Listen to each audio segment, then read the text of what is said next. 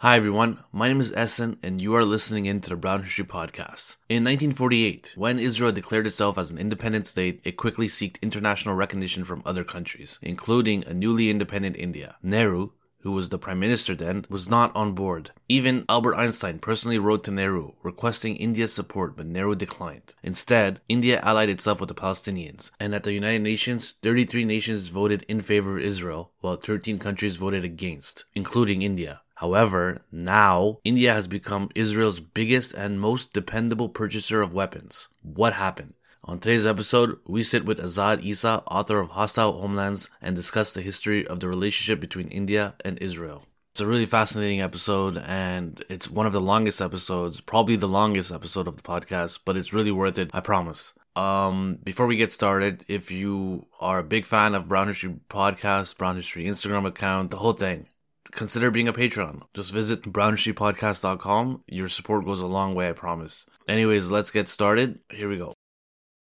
All right. So let's go back to the start, right? It's 1947 and India becomes an independent nation from the British. The British make the borders, which brings partition, many lives are lost and displaced. And similarly, the state of Israel was created in 1948 and the borders were drawn up by the British, and that sparked a war that left many displaced. But a major difference between the two is that India was a nation that was a result of anti-colonialism movements, whereas Israel came to being thanks to the British. And also you have Pakistan and Israel, which were both created for the explicit purpose of securing a homeland for religious minorities. So if India didn't support Pakistan, which I don't think it did, but if it didn't, and then it would support Israel, it would be kind of a hypocritical thing. So I wanted to know, what was the relationship between Israel and India during the 1940s when everything was new? So thank you, Asen, for having me and to discuss this.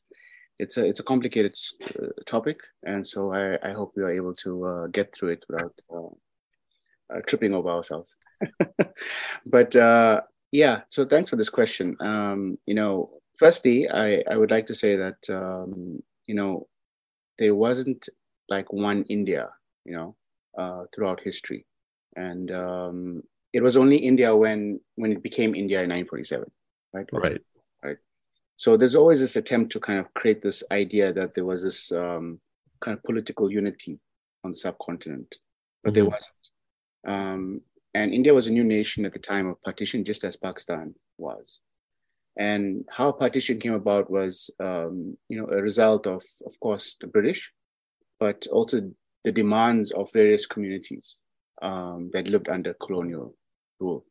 So we know, of course, that the British eventually drew up the lines and divided the regions of Punjab and Bengal, which is ultimately what led to the violence and the migration and the displacement that took place.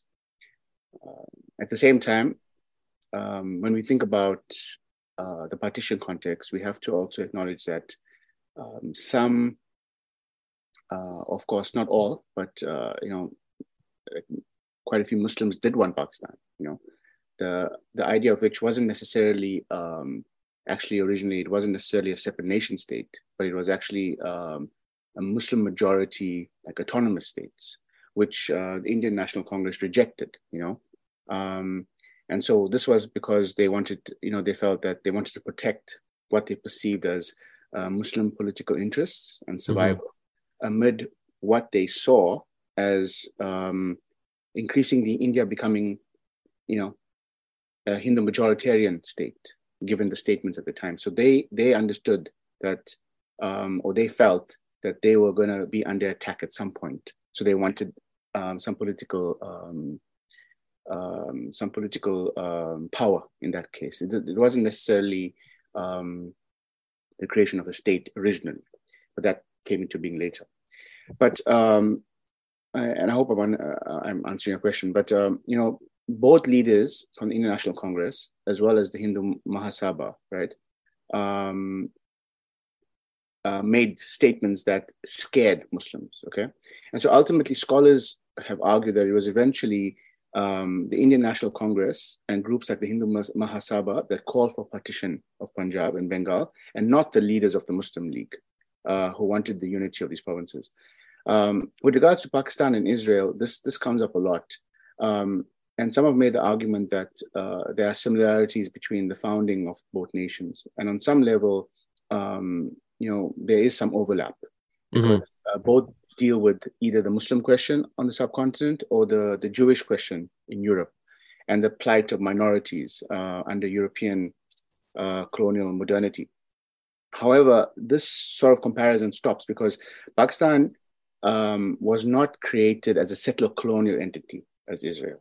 Okay, so its main advocates and Jinnah did not want to displace people or remove people from the other community, from their homes, in the creation of a new state.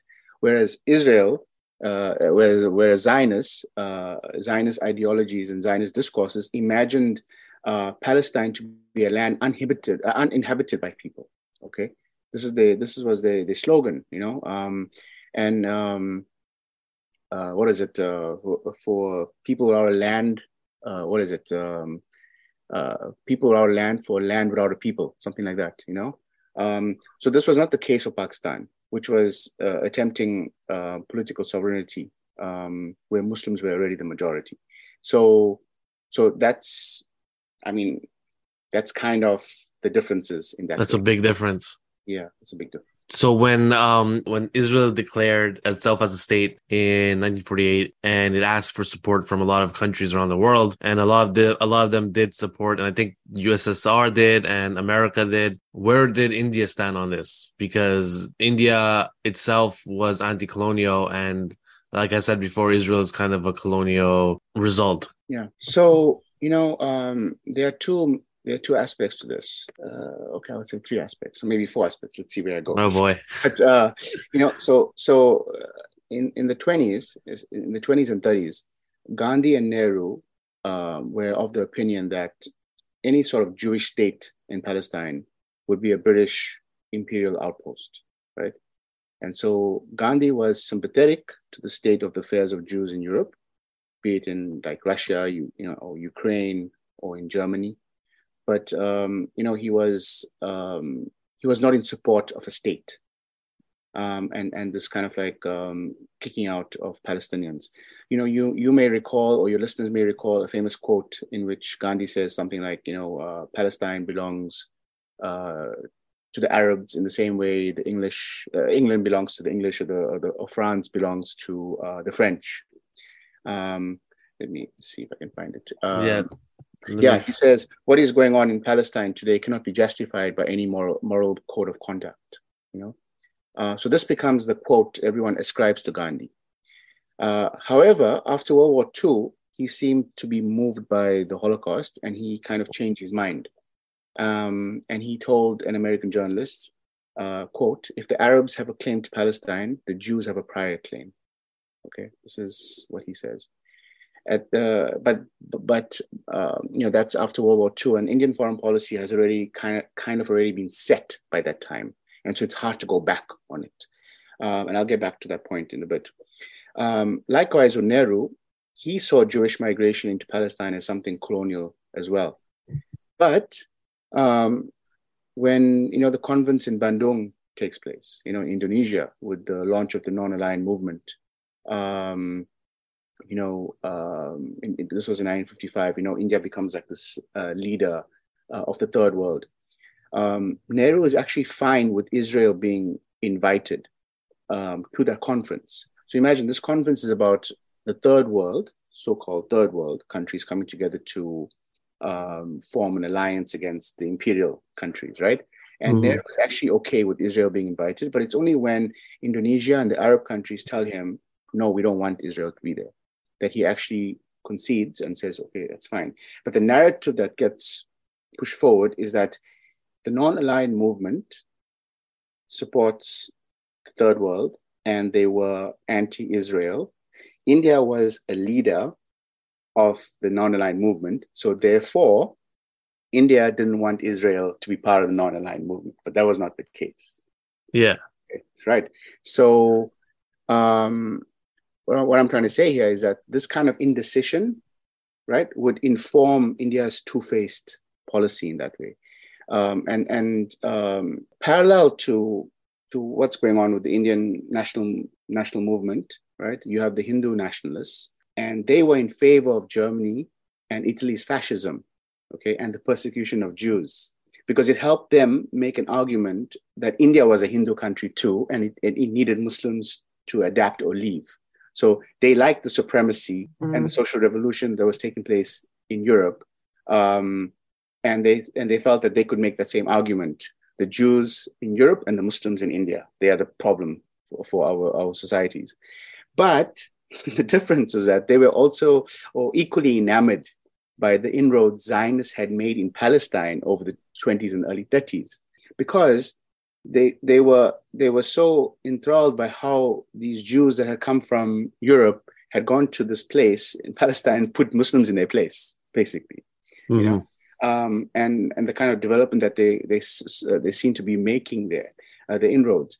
So this seems like contradictory in a way, where you are sort of on one hand you're supporting the fascism against Jews, and on the other hand you're supporting the Zionist Jews in Palestine. But actually, it's the same thing. It's like supporting fascism, supporting ethno-nationalist states, and in supporting Islamophobia in general. So in 1950, Israel first recognizes Israel. Yeah. We go in a few years. We go from the non-alignment movement not wanting Israel there, where India is a leader, and then all of a sudden, just a few years later, India recognizes Israel as a state. What happens in between these years that makes India able to do this? Yeah. So India recognizes Israel in 1950, in September 1950. So I think it becomes clear that Israel was not going anywhere, right? And so it was now part of the UN. And in the end, the decision to recognize Israel is not one that's driven by any principle. So if you look at the letters that were sent between the Arab diplomats, from the Middle East to Delhi, in which they sort of deliberate how to come to a decision with regards to recognizing Israel, they don't mention Palestine at all. They don't talk about whether this will impact Palestine or impact our relationship with Palestinians. All they're concerned about is that would there be a backlash from the Arab world. Now, what's interesting here is that 9 months prior to Israel, India recognizing Israel, China recognizes Israel. And once China recognizes Israel, it allows India to feel comfortable that there won't be a major backlash. Okay. And so in 1950, it allows Israel to open up a small immigration office in Bombay, thousands of kilometers away from the main, like the capital, right? So it's just a small office, and they recognize Israel to essentially keep their options open. Okay, so we just talked about how India recognizes Israel as a state. Okay, but what happens to the relationship between Israel and India and Palestine now? Does that dissolve? And throughout the decades, with the PLO and the Yasser Arafat, what happens there? Okay, so you're asking basically what happens after India recognizes Israel? Exactly.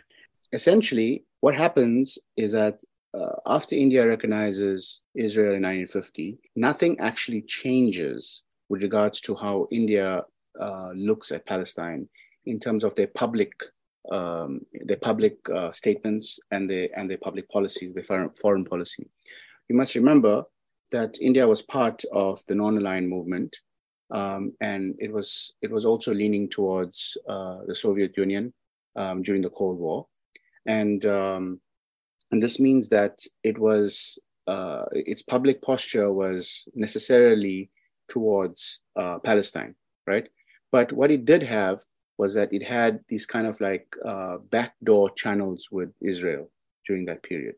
So, for instance, in 1962, when India and China went to war, India was in trouble and it needed arms and needed assistance. So it wrote to several countries around the world, including Israel. Nehru wrote to Ben Gurion, and Ben Gurion replied and said, "We can't supply you with weapons," because Israel was desperate to try and get India's support as a country, because India was the leader of the non-aligned movement.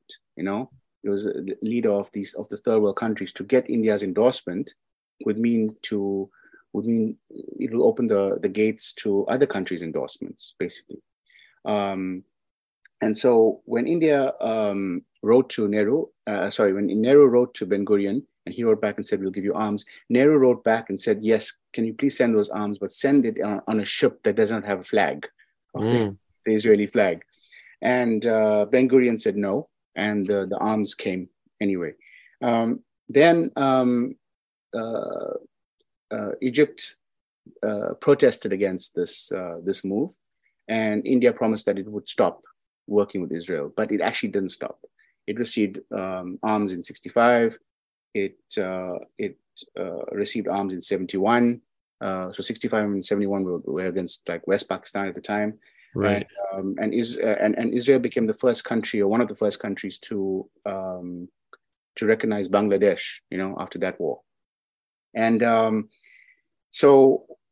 essentially,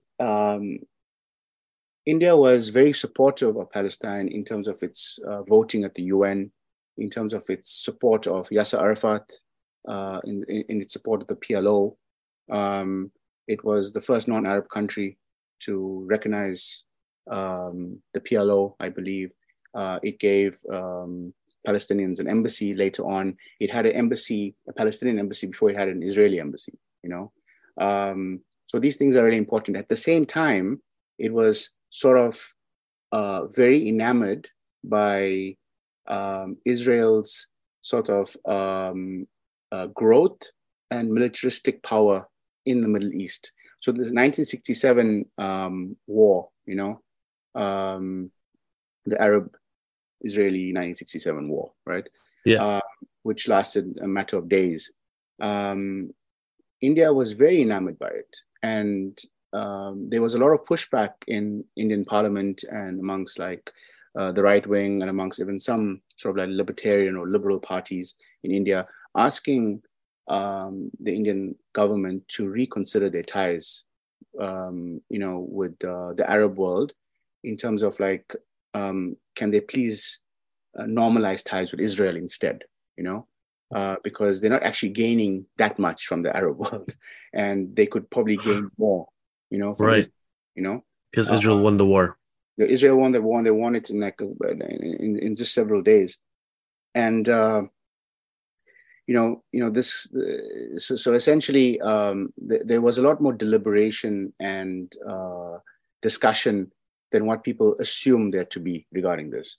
So during that time, you could say during that time until the 90s, it was very clear that India was always publicly posturing itself towards Palestine, but it was doing all of these underhand things. I'll give you one more example.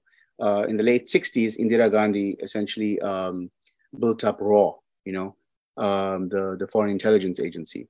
And she also instituted ties between the Mossad and RAW from her office, And Yasser Arafat called her my sister.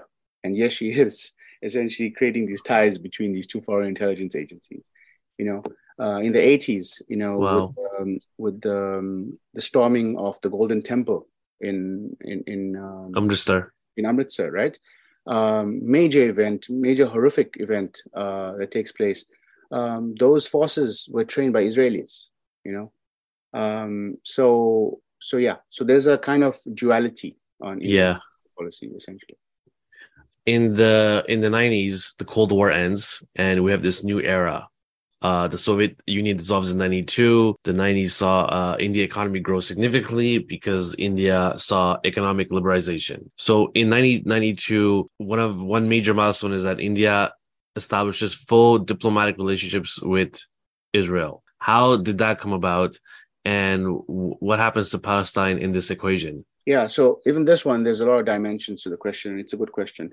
The move to improve relations with Israel begins not after the Cold War, but it happens in the period just before the Cold War ends. And I referred to it. I referred to some of those developments in the late 60s the late 60s and the early 70s, and in the early 80s with what happened in Amritsar, right? So it happens in the decade before the Cold War ends, and Prime Minister Indira Gandhi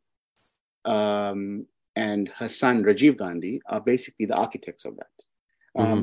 And Rajiv Gandhi, in particular, saw the project of liberalization or the joining of the global economy, right, as linked with being close to Israel. So if India wants to modernize, in other words, they got to be close to Israel and close to the US. So, Right. Rajiv Gandhi was also told in the 80s that if you want to be close to the US, right, he was actually told this by the Anti-Defamation League and the American Jewish Committee, the AJC. They told him that if you want to be close to the US, you need to reconsider your relations with Israel, being so difficult. At the time in the 80s, India was not even giving visas to Israeli athletes to come to play even tennis in India, Right. So it was on such a level that these organizations were sending messages to Rajiv Gandhi saying, give these guys visas to play tennis, if you want to be close to the US, can you imagine? Yeah. So at the same time, there was this pressure within India from certain liberals, certain Hindu nationalists, saying that, we need to diversify, we can't be relying on this, on the Soviet Union that, seems to be collapsing in a way, right? And it collapses in 92, in 90s. And so when the Cold War ends, India feels that it needs to arm itself, right, further. And it looks to Israel for that.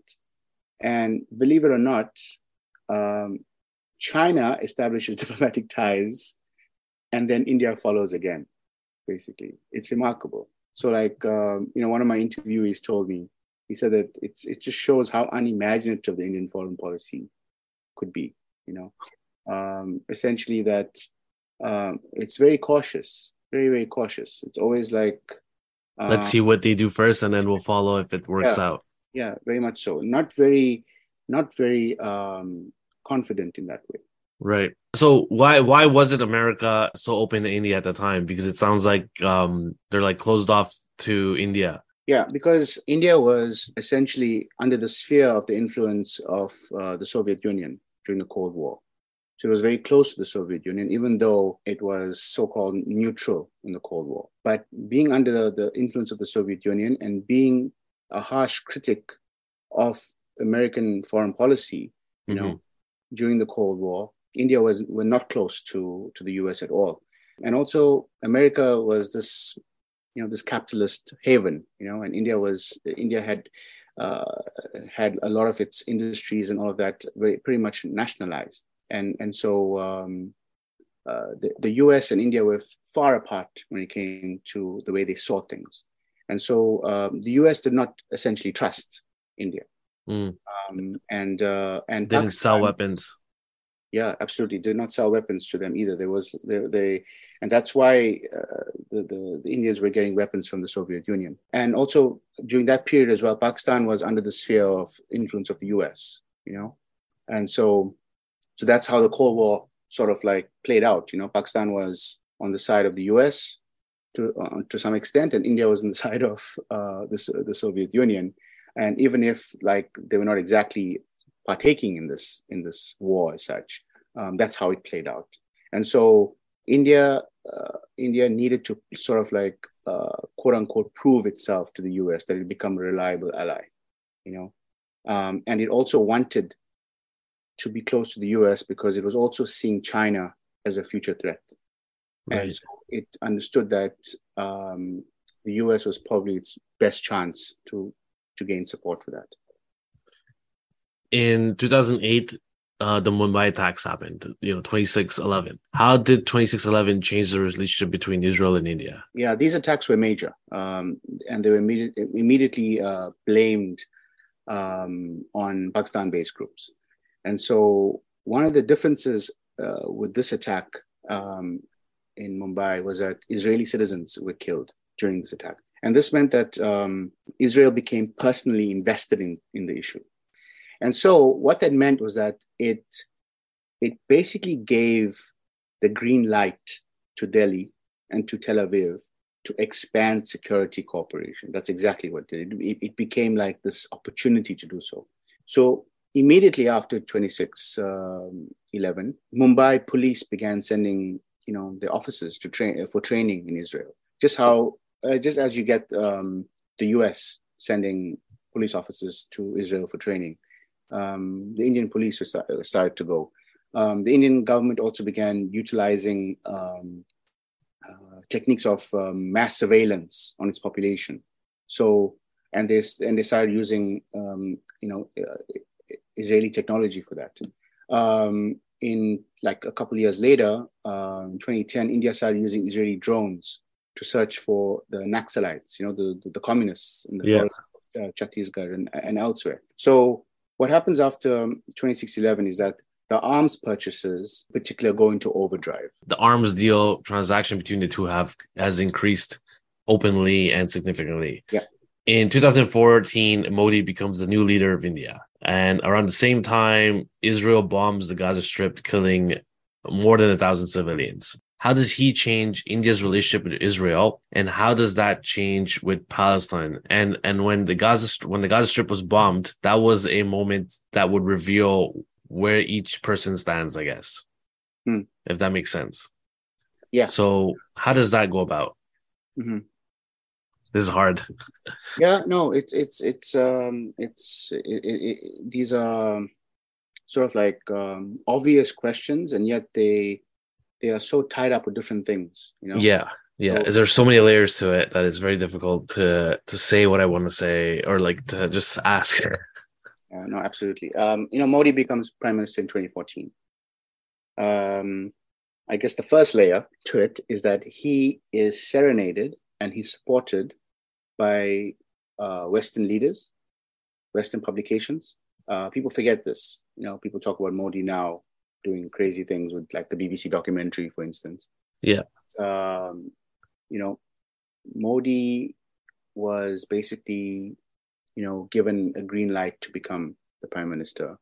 And they kind of these Western leaders knew what he had done in Gujarat. They knew what he stood for. They had all that intelligence, which has been coming out of late and will come out, I'm guessing, in the years to come. And they saw it as an opportunity for them again to, make money, essentially, because what he's doing is that he started privatizing things even further. It was the next phase. So in the 90s, this privatization move starts taking place, of which started in the 80s, but in the 90s, it starts increasing. And then with Modi coming to power, you have the rise of major billionaire class in India. Think about the Adanis and the Ambanis and all of those guys. They start, purchasing all the ports and purchasing all the airports and building all these infrastructure projects, of which they are, they're getting all this sort of like Western investors and all of that. So I know it's not directly linked to your question, but it's important to know that, there was a lot of money to be made when Modi came to power, and it wasn't for the people. It was pretty much for a billionaire class, right? And Western investors understood that. Anyway, Modi becomes prime minister, and essentially the relationship between India and Israel simply comes out in the open. Now, you mentioned 26/11, and you mentioned that you asked, like, how did it change? Okay, so it changed in around 2008. But Modi wasn't prime minister then. It was Manmohan Singh. And the deals, under Manmohan Singh were already around $1 billion a year, in terms of arms. But the difference was that Manmohan Singh wouldn't be seen with Netanyahu. He wouldn't go and hang out with Netanyahu. Modi instead travels a couple of years later to Israel. He goes to Haifa, rolls up his pants, and walks on the shoreline, dips his feet and toes into the water, into the Mediterranean Sea, and sort of like baptizes this relationship, like, starts anew in a way. Yeah. And, Modi likes Israel because it is unashamedly like Jewish. It's unashamedly religious at its core. Even though it says it's sort of like a democratic, like secular state, etc. But it's a Jewish state, okay? And he likes that. And it's a militaristic state, strong militaristic state. He likes that too. And this is important for him because this is what he wants India to be ultimately, all right? So India and Israel become strategic partners. I'll get back to your question on Gaza. But India and Israel become strategic partners. They sign agreements on agriculture, on technology, even on cultural exchange. And this new program begins. But as you correctly point out, this all starts off in 2014, you know, and this new program and this new like propaganda program starts, in which India and Israel are both projected as kind of like these age-old civilizations and age-old friends, you know, and they make every attempt to highlight these symmetries. So they say like they focus on democracy. Israel is the only one in the Middle East, and India is this miracle biggest democracy or the largest democracy. And they ignore sort of the occupations and the discriminatory laws. They focus on being targeted by quote unquote terrorists, which what they want to say is Muslims, okay? They talk about development, but they forget or they refuse to think about the fact that this development means basically, you know, ethnic cleansing, you know, and evictions. So we go back to 2014 where this, as you say, everything comes out into the open as such, you know. Right. And 2,000 Palestinians were killed in 2014, right? I think it was 2,200. And 67 Israelis were also killed. It was a horrific campaign by the Israelis.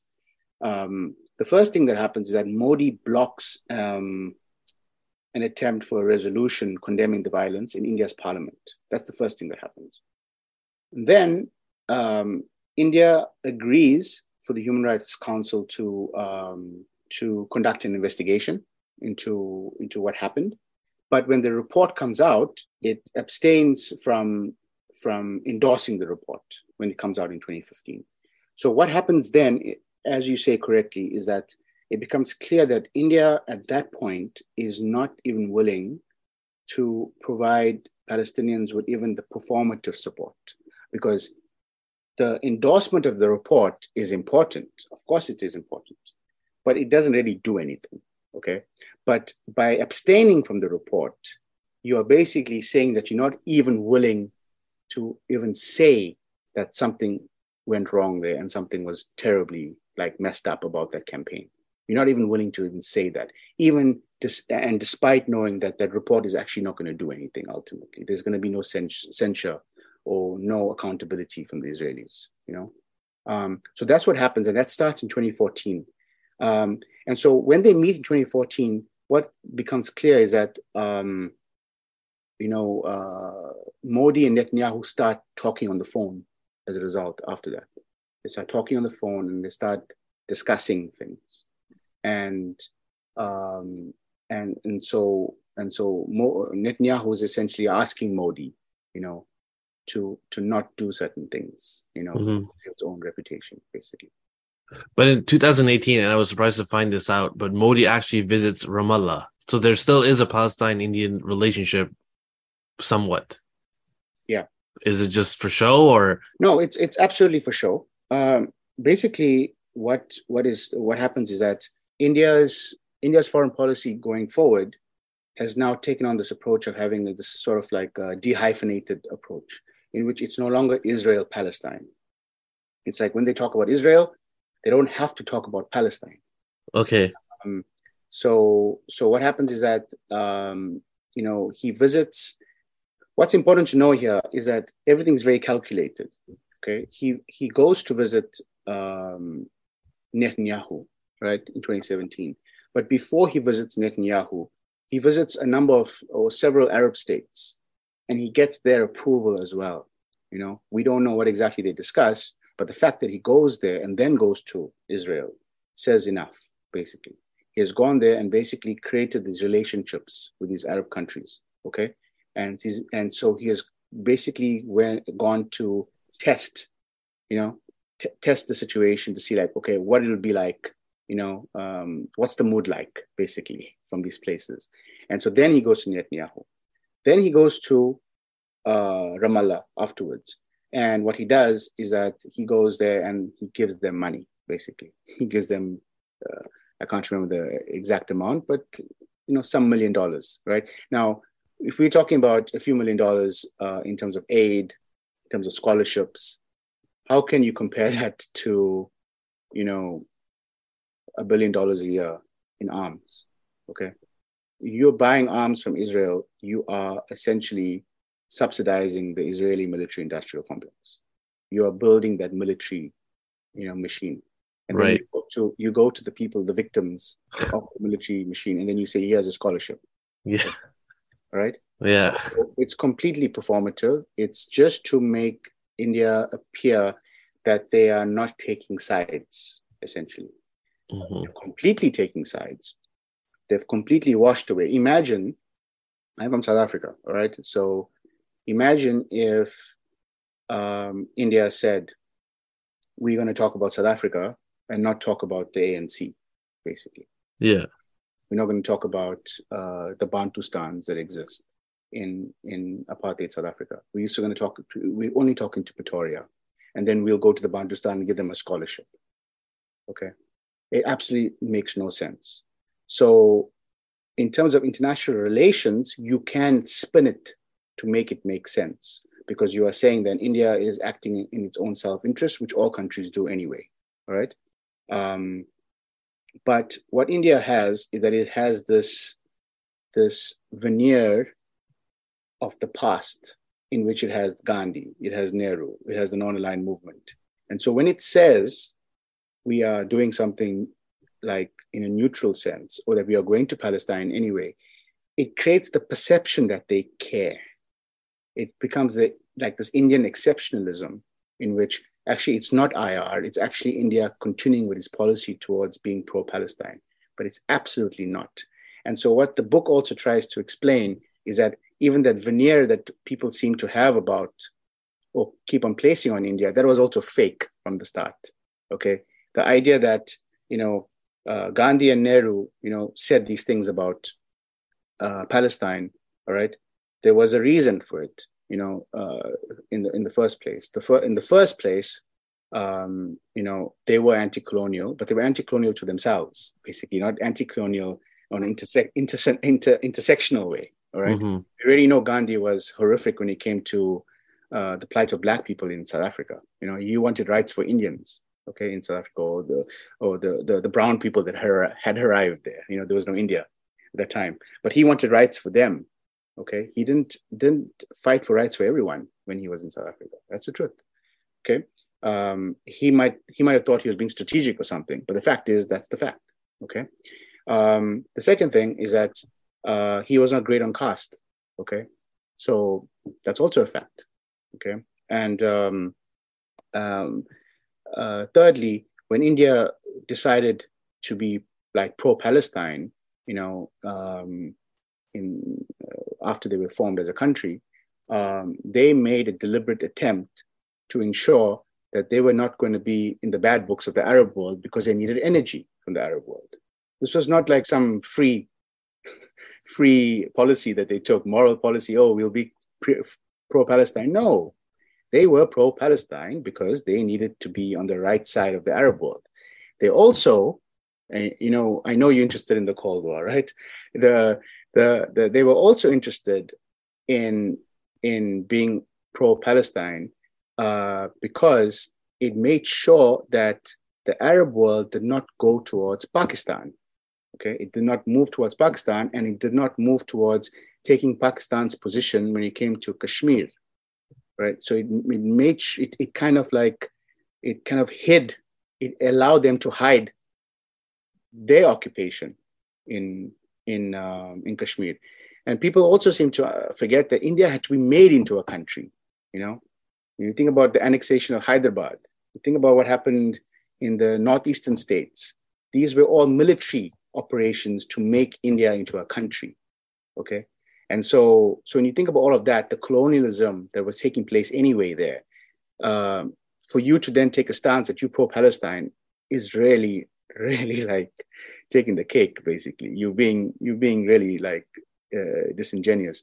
The final thing is that being pro-Palestine in the early days was also a case of understanding that it had currency with the third world.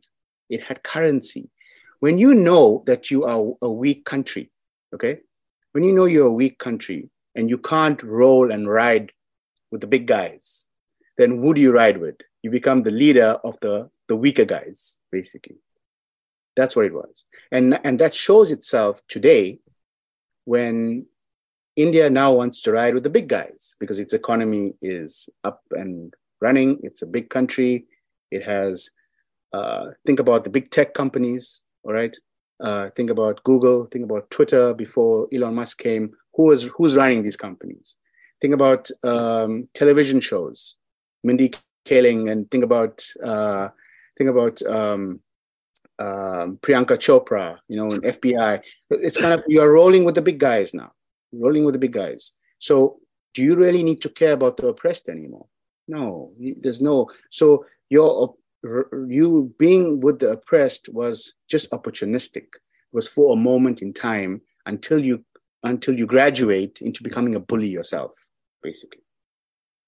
Wow. Let's talk about Kashmir. You mentioned Kashmir. You can't help to see the similarities between Kashmir and Palestine. In 2019, Kashmir's status was revoked. And Kashmir is classified as the world's most militarized zone, as well as the largest region occupied by security forces. How does Kashmir come into play here between Israel and India? Okay, on the question of Palestine and Kashmir, this is kind of like a hot topic. People want to talk about the similarities between Palestine and Kashmir. Yeah. They want to talk about it and they want to see it in that way. Yes, there are many, many similarities. It does not mean, however, that they are the same. Okay. People should not think it's the same. So there are many similarities and there are differences. And ultimately, why they are very similar is that they are both struggles for self-determination. That's the core of it. Okay, both struggles for self-determination. And they both predate these partitions of their contexts as such. All right. Both India and Israel see the question of Kashmir and Palestine as fundamentally linked to their existence. So whereas Israel argues that Palestinians want to destroy Israel, right? They want to destroy Jews. India argues that they cannot exist without Kashmir. And it's a very bizarre argument because you are saying essentially that here's India, the map of India, okay? And you have one state that is Muslim majority. And that one Muslim majority state is proof that you are a secular country. Okay. But that Muslim majority state doesn't want to be with you. It either wants to be on its own or it wants to join Pakistan.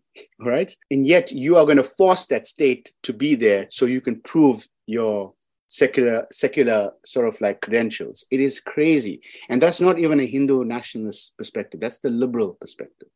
Okay. That's the secular perspective. Hindu nationalist perspective is that that's the head of India. You cut off the head, then India doesn't exist. That's the crown. That's the crown. That's where Sanskrit and many sort of like Hindu sciences, in their imagination was built up. It was in Kashmir that happened, and Kashmir is not just the only thing. It's in their imagination. It's the entire Akhand Bharat. It's the whole undivided India. It ranges from Afghanistan to Burma, to Myanmar. That's undivided India. So in that imagination, that entire area is India. So all of that belongs to India. So you have this crazy situation in which the secular Indians see Kashmir as fundamental to its secular credentials, so they won't let it go. And you have this other bunch of guys that see Kashmir as part of a larger India, and they can't let it go. And that's why Pathan was also very interesting in that way, because the language of the film, the logic of the film, it assumes also that Kashmir needs to be defended for India, basically. There's no debate around that. It becomes very clear, and it's also very sinister because you have this Muslim guy, Pathan, who then must go and save India from an attack from Pakistan based on the fact that Pakistan wants to take revenge over Kashmir being taken by India, right? The revocation of 370. So it makes a lot of assumptions there. Now, what's important for this and why the similarity comes to the fore is that Israel does not have a constitution, right? Can you imagine that? It does not have a constitution, which means that it does not have a border. It means that Israel can continue for however long it wants to be, okay? And in India's imagination and the Hindu nationalist imagination, there is no border. Akan Bharat also ranges from Afghanistan to Myanmar, but it can ultimately go as far as it goes, basically, right? So these are really important things. It means that Kashmir is suffocated and Palestine is suffocated under this sort of like mythical imagination. And how do you argue against that, right? Then the other point is that in terms of like the modern state and in terms of the logics and the lexicon that's used, both India and Israel use the language of counter-insurgency, basically, to essentially, and surveillance policies, to basically to say that they have to act in this way for their own security, essentially. So everything's about their own security, even though they are the provokers in this matter. That was really interesting. I don't even know where to go from there. In 2020, there's this big event. There's the Abraham Accords.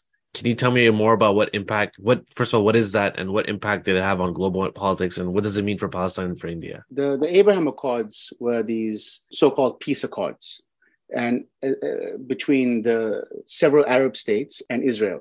They were not peace accords, obviously. These were just normalization ties.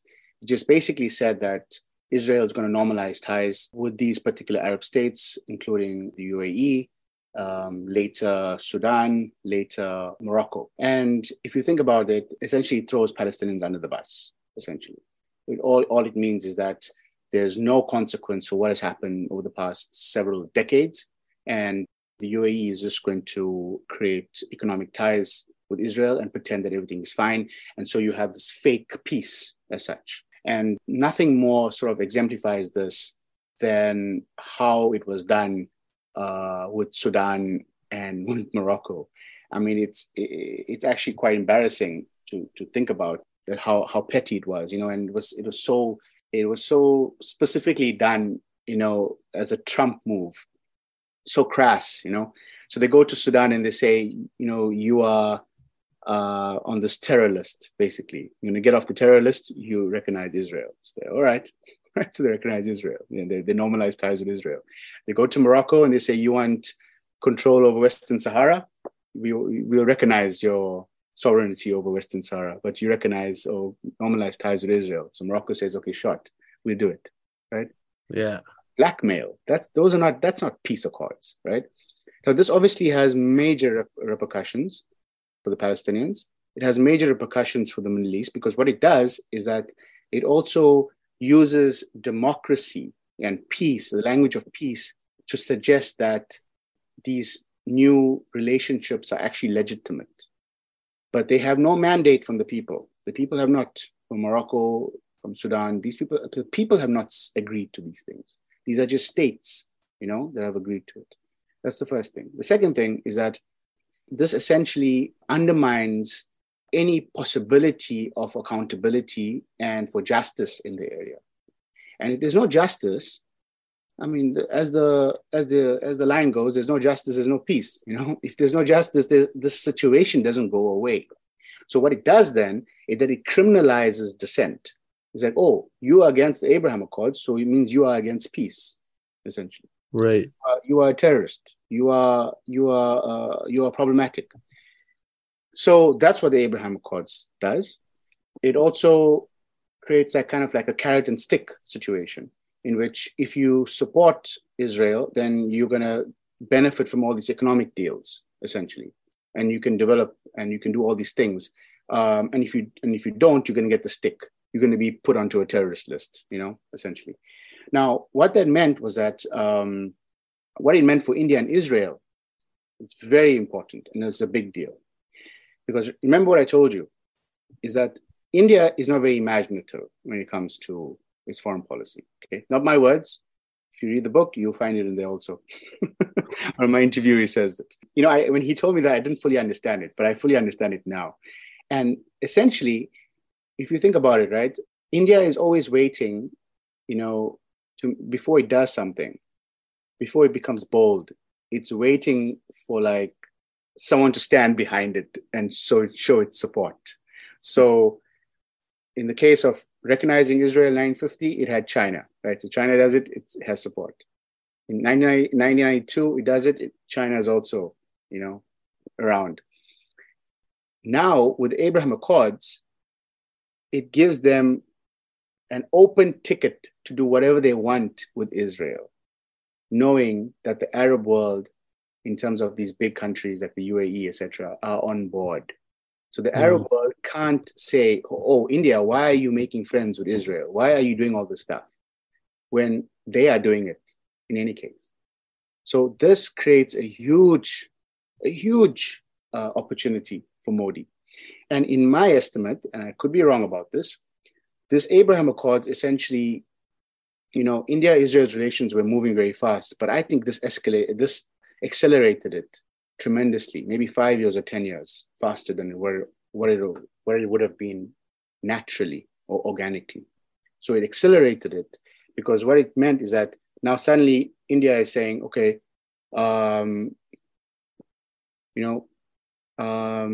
don't you come and help us with agriculture in Kashmir? So now there's Israelis working in Kashmir now, checking out agriculture, teaching Kashmiris how to grow rice. Can you imagine how condescending that is? Sending the Israelis Israelis who steal Palestinian land. They steal land, okay? You can't grow anything without land.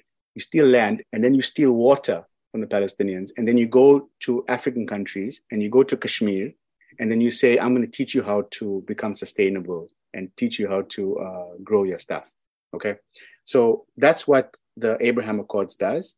It also creates an ecosystem, which is what I argue in the book. It creates an ecosystem in which Israel, the UAE, India, and the US are cross-pollinating. There's this cross-pollination that takes place with regards to investments. India is investing in Israel. Israel is investing in India. Israel is investing slowly into Kashmir. Okay, UAE is investing in Israel. The US is investing in the UAE. My point being that it's impossible to bring down these countries in any way. It's impossible to dismantle these structures because they're all so connected now. They're all so invested heavily in each other. They're going to defend each other till the death, basically. And essentially everyone is complicit. So India is now totally involved with the occupation in Palestine, essentially.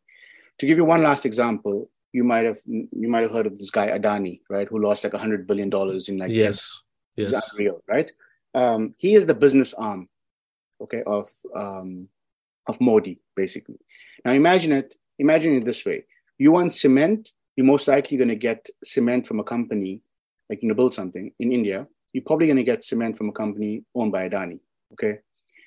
If you want to get some grain, you're probably going to get it from a company that Adani has some connection to.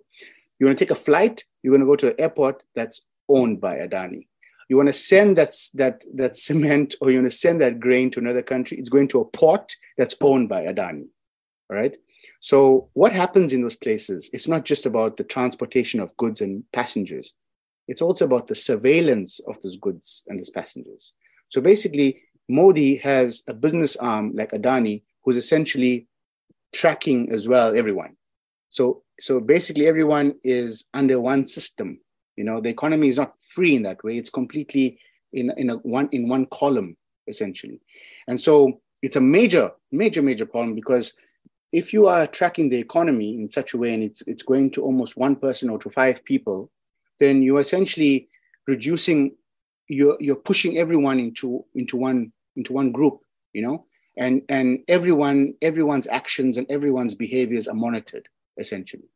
It's like creating like a currency, like a digital currency, essentially, without even doing that, because it's all going through Adani. He can trace everything. If you want the banks, if you want this, right? It's ridiculous. Now, putting that aside, Adani now owns, and this goes back to the topic at hand, if your listeners are not bored and shutting down by now, the Adani now owns the Haifa port. Yes. I can't tell you what a big deal that is. I can't overestimate if that's the right phrase of putting this or putting these words together. Haifa port was the gateway for Jews from Europe coming into Palestine, to historic Palestine. So this was the first interaction between the Palestinians and these Jewish settlers that were coming in. And it was where the Nakba also pretty much started in a way, right? In which the Zionist militia really wanted control of that port. It's the biggest port in Israel today, and it was a major port under the British mandate as well. They wanted control of the port. They kicked out Palestinians from their homes, put them on boats, and sent them to Lebanon, basically, right? And can you imagine that India's flag now flies outside that port, essentially? You know, we're talking about the idea of countries trying to emulate each other. They're basically planting their flag on that idea right now. I'm so sorry for this long answer. No, this is what I look for. Okay, so when we started this conversation, it took place in the 1940s, and India was not supportive of Israel, publicly at least. Now, how deep is India and Israel relationship now? Because India is the largest arms buyer of Israel. Is this relationship like a friendship now, or is just until they stop making money off of each other? Where do you see this going? Okay, so again, this is a tough question to answer. It's a very good question. I'm trying to give 3 or 4 points again here, and hopefully it won't go on for like 3 hours. No, don't worry about time. So the short answer is that the relationship is deep. Relationship is deep because the two countries are seeing things in each other that they want to emulate and that they need from each other. That's the first thing. If you are a Hindu nationalist, then you look at Israel, or you look to Israel as a model. Mm-hmm. As I said to you earlier, you admire the militarism, you admire the unashamed sort of like religious zealotry of Israel. So under the Congress party, you know, the Hindu nationalists claim that, you know, India was appeasing Muslims. You know, it was trying to be overtly secular, and it was sort of pushing down the Hindu nature, you know, of the country, right? So they look at Israel and they go, no, they're not doing that, right? So we want to be that. If you're an Indian liberal, you look at Israel and you actually secretly admire them. That's the unfortunate thing that people don't really want to understand. To an Indian liberal, the occupation is ugly. And you don't necessarily support it. But you also, you know, you quite like what Israel has done for itself.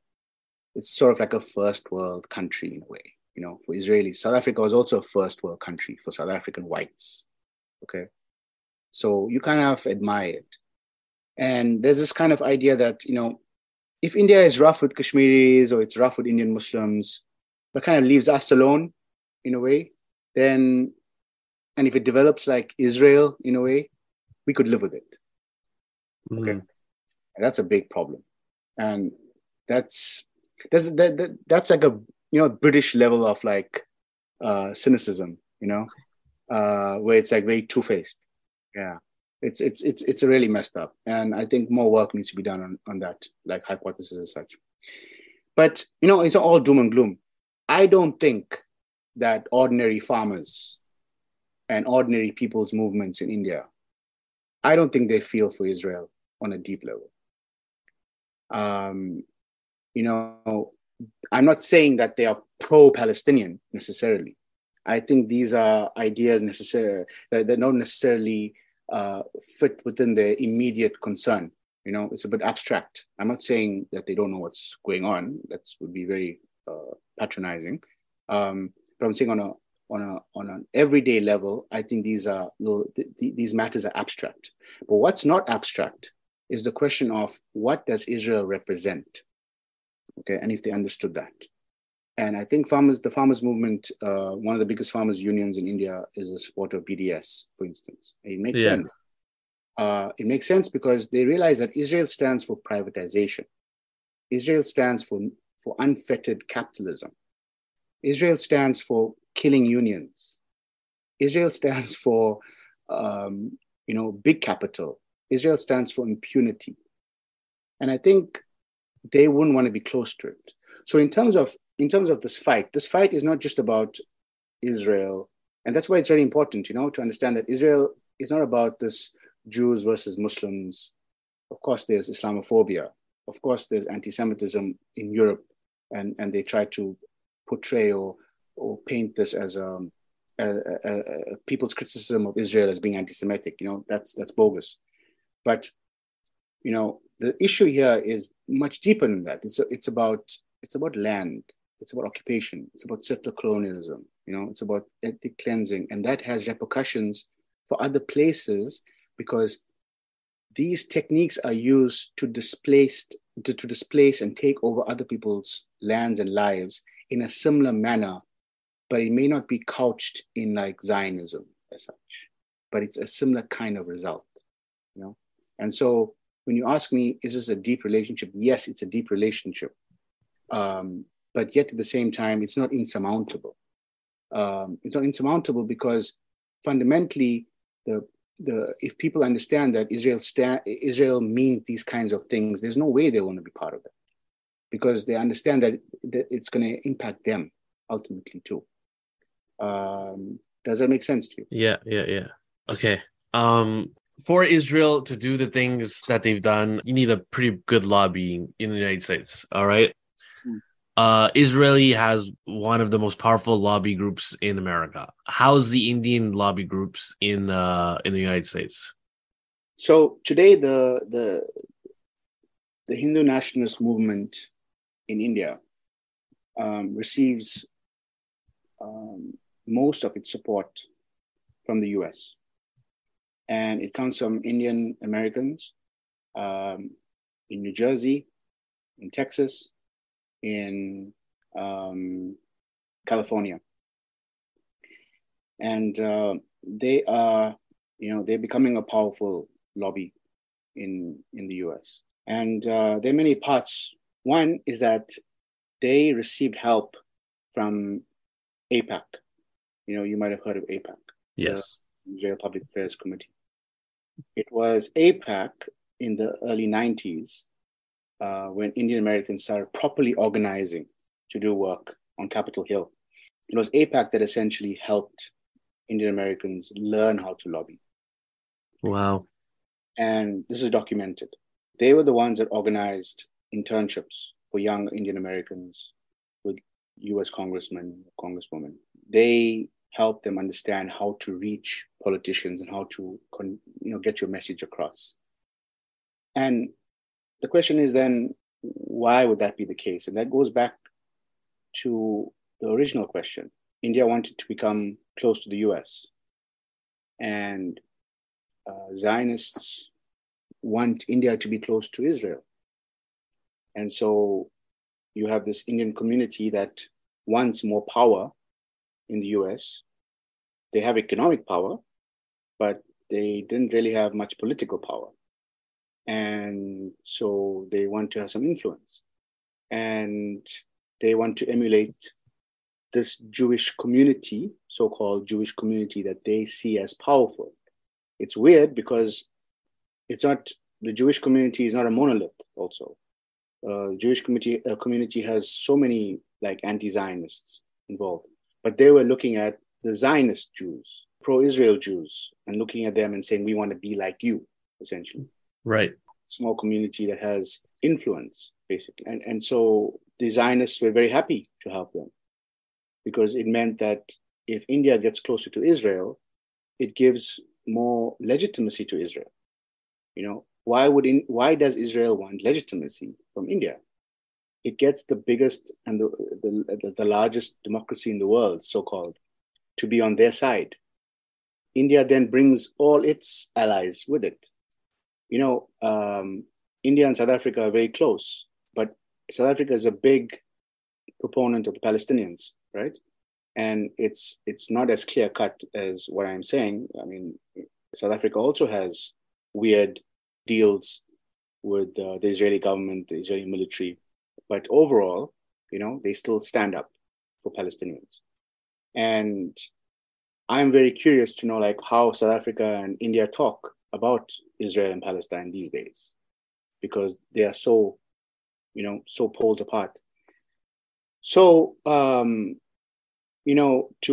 to have India on your side in that way is a big deal. So the Indian American lobby as such has also tried to work with the Israelis, work with the Zionist lobby, and also try to create the impression that to be Indian American is to be Hindu. Okay. So they've also erased Muslims from that.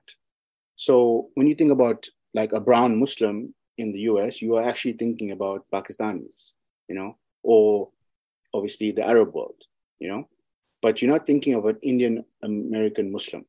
And that is very, very dangerous. And also, obviously from an anthropological perspective, it's fascinating how a group can try to do that, on the other side of the world. So, this means that when people talk about Indian Americans, they are talking about what Hindus want, essentially. So they've been able to twist, that meaning as well. To go further, today you have Indian Americans across the political spectrum, right? You have Ro Khanna, you have Pramila Jayapal, you have many Indian Americans who are in local government positions, and they're becoming influential. You have Nikki Haley now. Yeah.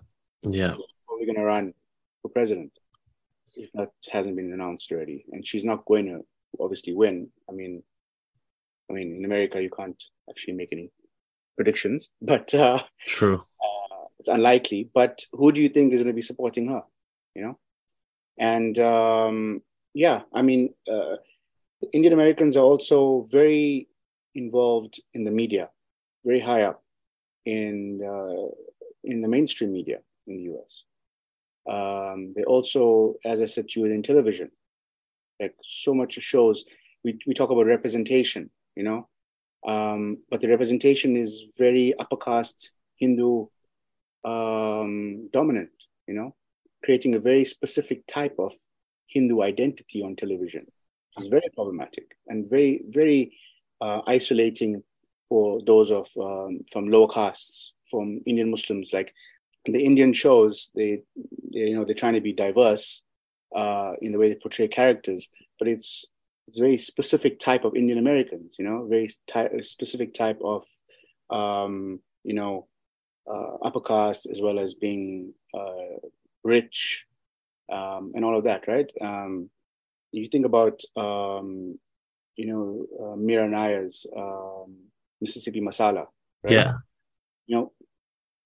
That is 200 times more interesting and more representative, in some way, than what's happening today. And that happened so many years ago, in terms of portraying character development, talking about the issues in the community, it's actually more interesting then than what it is now. And yet we are celebrating that representation now. So there's a problem. And Indian Americans are therefore containing and also defining the contours of the conversation in the US regarding India, regarding Hindus, regarding Hindutva, regarding Kashmir, regarding all of South Asia, and including Pakistan. They are defining that, and that's a problem. So, for instance, I think about Congressman Ro Khanna. In 2019, he said that, quote, "It was the duty of every American politician of Hindu faith to stand for pluralism and reject Hindutva." It's 3 years later, or it's almost 4 years now, but in 2022, it was Ro Khanna that called on the US government to facilitate more strategic weapon deals with Delhi. Okay, so India has not taken a full stance, not taken a pro Ukraine stance in this war that's been taking place, right? it still has deals with Russia, and it still imports oil. Funny enough, the US and some European countries, actually Israel itself, are getting oil, Russian oil, via India at this point in time. Okay. So all of this just shows you how fake everything is. It's like you have these big sanctions on Russia, and on one hand, you are saying no one should be dealing with them. On the other hand, India still has relations with Russia and it's getting oil and then weapons, refining it, etc. And then they're selling it across. In fact, Israel in December, Israel spent $1 billion on petroleum products from India, and most of it was Russian stuff. Anyway, the point about Ro Khanna is that because India still has relationships with Russia regarding weapons, the US government is supposed to sanction India as a result. And so Ro Khanna in mid-2022, he tried to essentially, he was actually successful. He set a motion in process to ensure that the Indian government is not sanctioned for still buying weapons from Russia. Okay, an amendment to a law, basically. Wow. Can you imagine that this war has cost Americans so much money, right? And there's a crisis over here. You know, there's a recession, and things are not healthy here. And so much money is being sent there.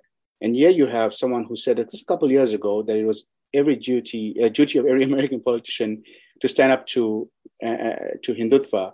And now he's saying, please make sure that they're not sanctioned for buying arms, one. Two, let's make sure that we sell more arms to Delhi so that they don't have to defend. That's subtext, right? They don't have to defend on Russia. Can you imagine, like, this is the kind of stuff? That's an Indian American, okay? Jayapal, she said something, she spoke out against India after 2019's revocation of Kashmir, right? She said, and all she said was that India should respect, the rights of Kashmiris. That's all she said. Nothing. She didn't say anything else, right? And the Indian foreign minister refused to meet her, essentially. And she wrote a piece that said that she, even though she was ignored by the Indian Foreign Ministry, she won't stop talking about things in India. But you do a cursory Google search and see if she said anything over the past year or past 2 years about India, and you find that she hasn't said anything, right? They're all falling in line, right? The other day I wrote this piece. It said, like, in June 2022, Representative Ilhan Omar introduced a resolution calling the State Department to designate India as a country of particular concern under the International Religious Freedom Act. Mm-hmm. And this was following recommendations by the US Commission on International Religious Freedom, right? That described India as a country of particular concern. So she called for a resolution, and both Jayapal and Ro Khanna did not co-sponsor it. Of course, the resolution did not even make it to the floor, because no resolution condemning India makes it to the floor anyway these days, right? But you have two Indian Americans who stayed away from it. So what you find is that the Indian American lobby is spending millions and millions of dollars trying to shut Congress up when it comes to these matters. And it's both sides of the aisle. It's the Democrats and it's the Republicans. And at the moment, the reason is China. We need an ally. That's what they say. The US needs an ally in the fight against China. So minorities in India, whether they're Dalit, they're Christian, they're Muslim, they're Sikh, they can go to hell, basically. So we need this assistance. My last question: after all this, what does this mean for India, and what do you think the future holds for India? Yeah. So, this blueprint that people have referred to, like, India sort of like taking on or adopting the Israeli blueprint, that has long started. So India's future is already here, in a way, and it's frightening. Honestly, it's very, very frightening. you cannot have a proper conversation with a Kashmiri on any type of device.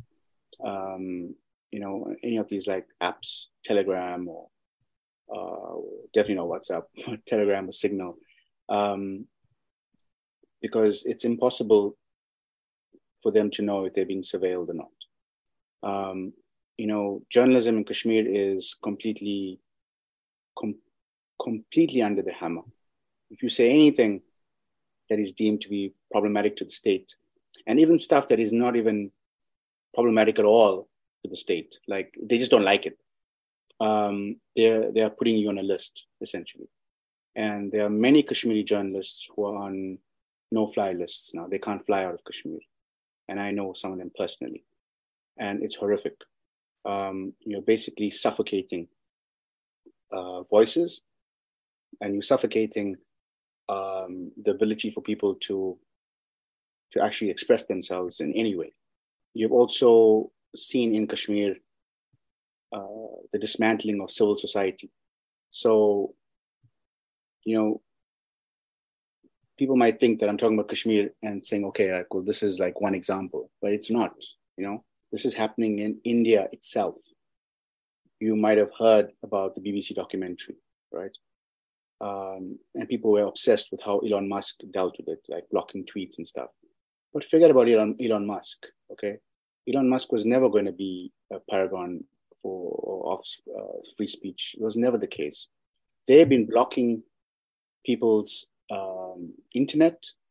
They've been blocking people's ability to report. They've been harassing civil society for many years. It's horrific right now in India.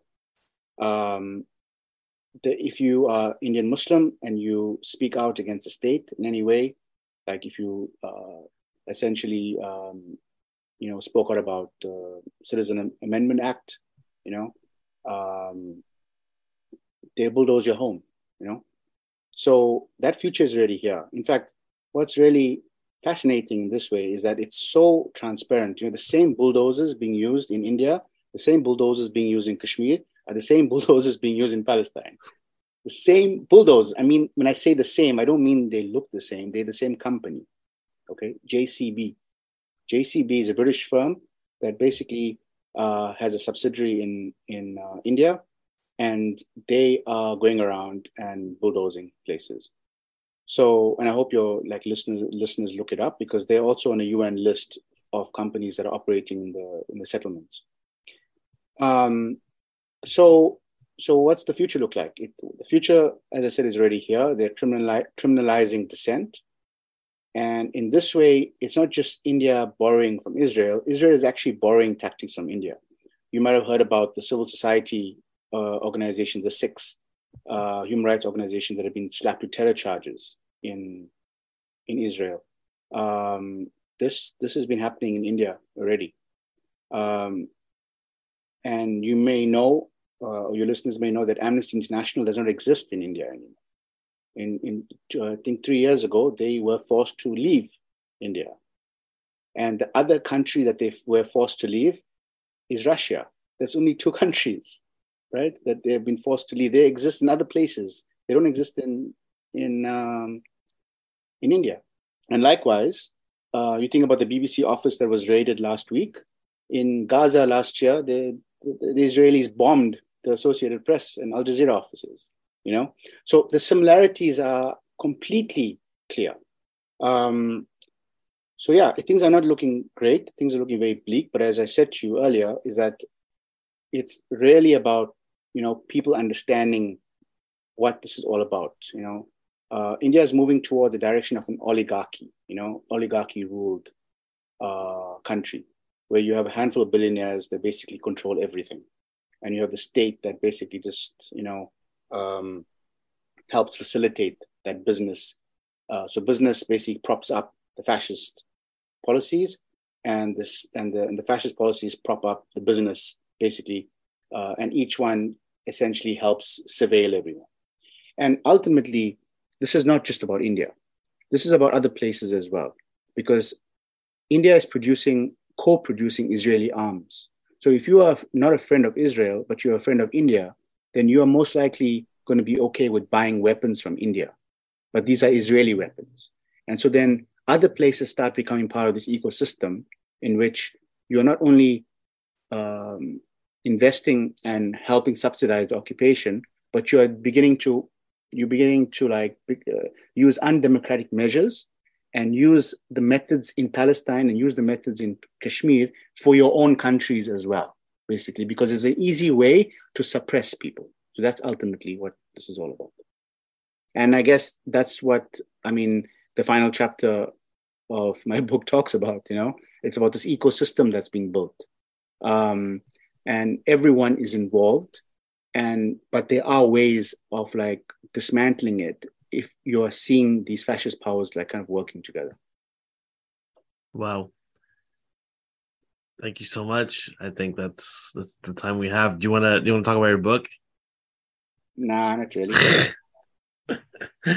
Okay, well, I will talk about your book. It's a really, really fascinating book, and I really recommend it. It's really important, especially now, as you can see. And if you do buy it, buy it from the publisher's website, which is Pluto website, or a local bookstore. And if you do buy it from the Pluto website, Pluto Press website, use this promo code ESSA20 and you'll get 20% off. And that's a great excuse to buy the book. All right. Thank you, Azad. This was great. Thanks for holding in your sneeze. And let's wrap this up. A lot to digest. Okay, thank you, Asen. I appreciate it. Thanks for the good questions.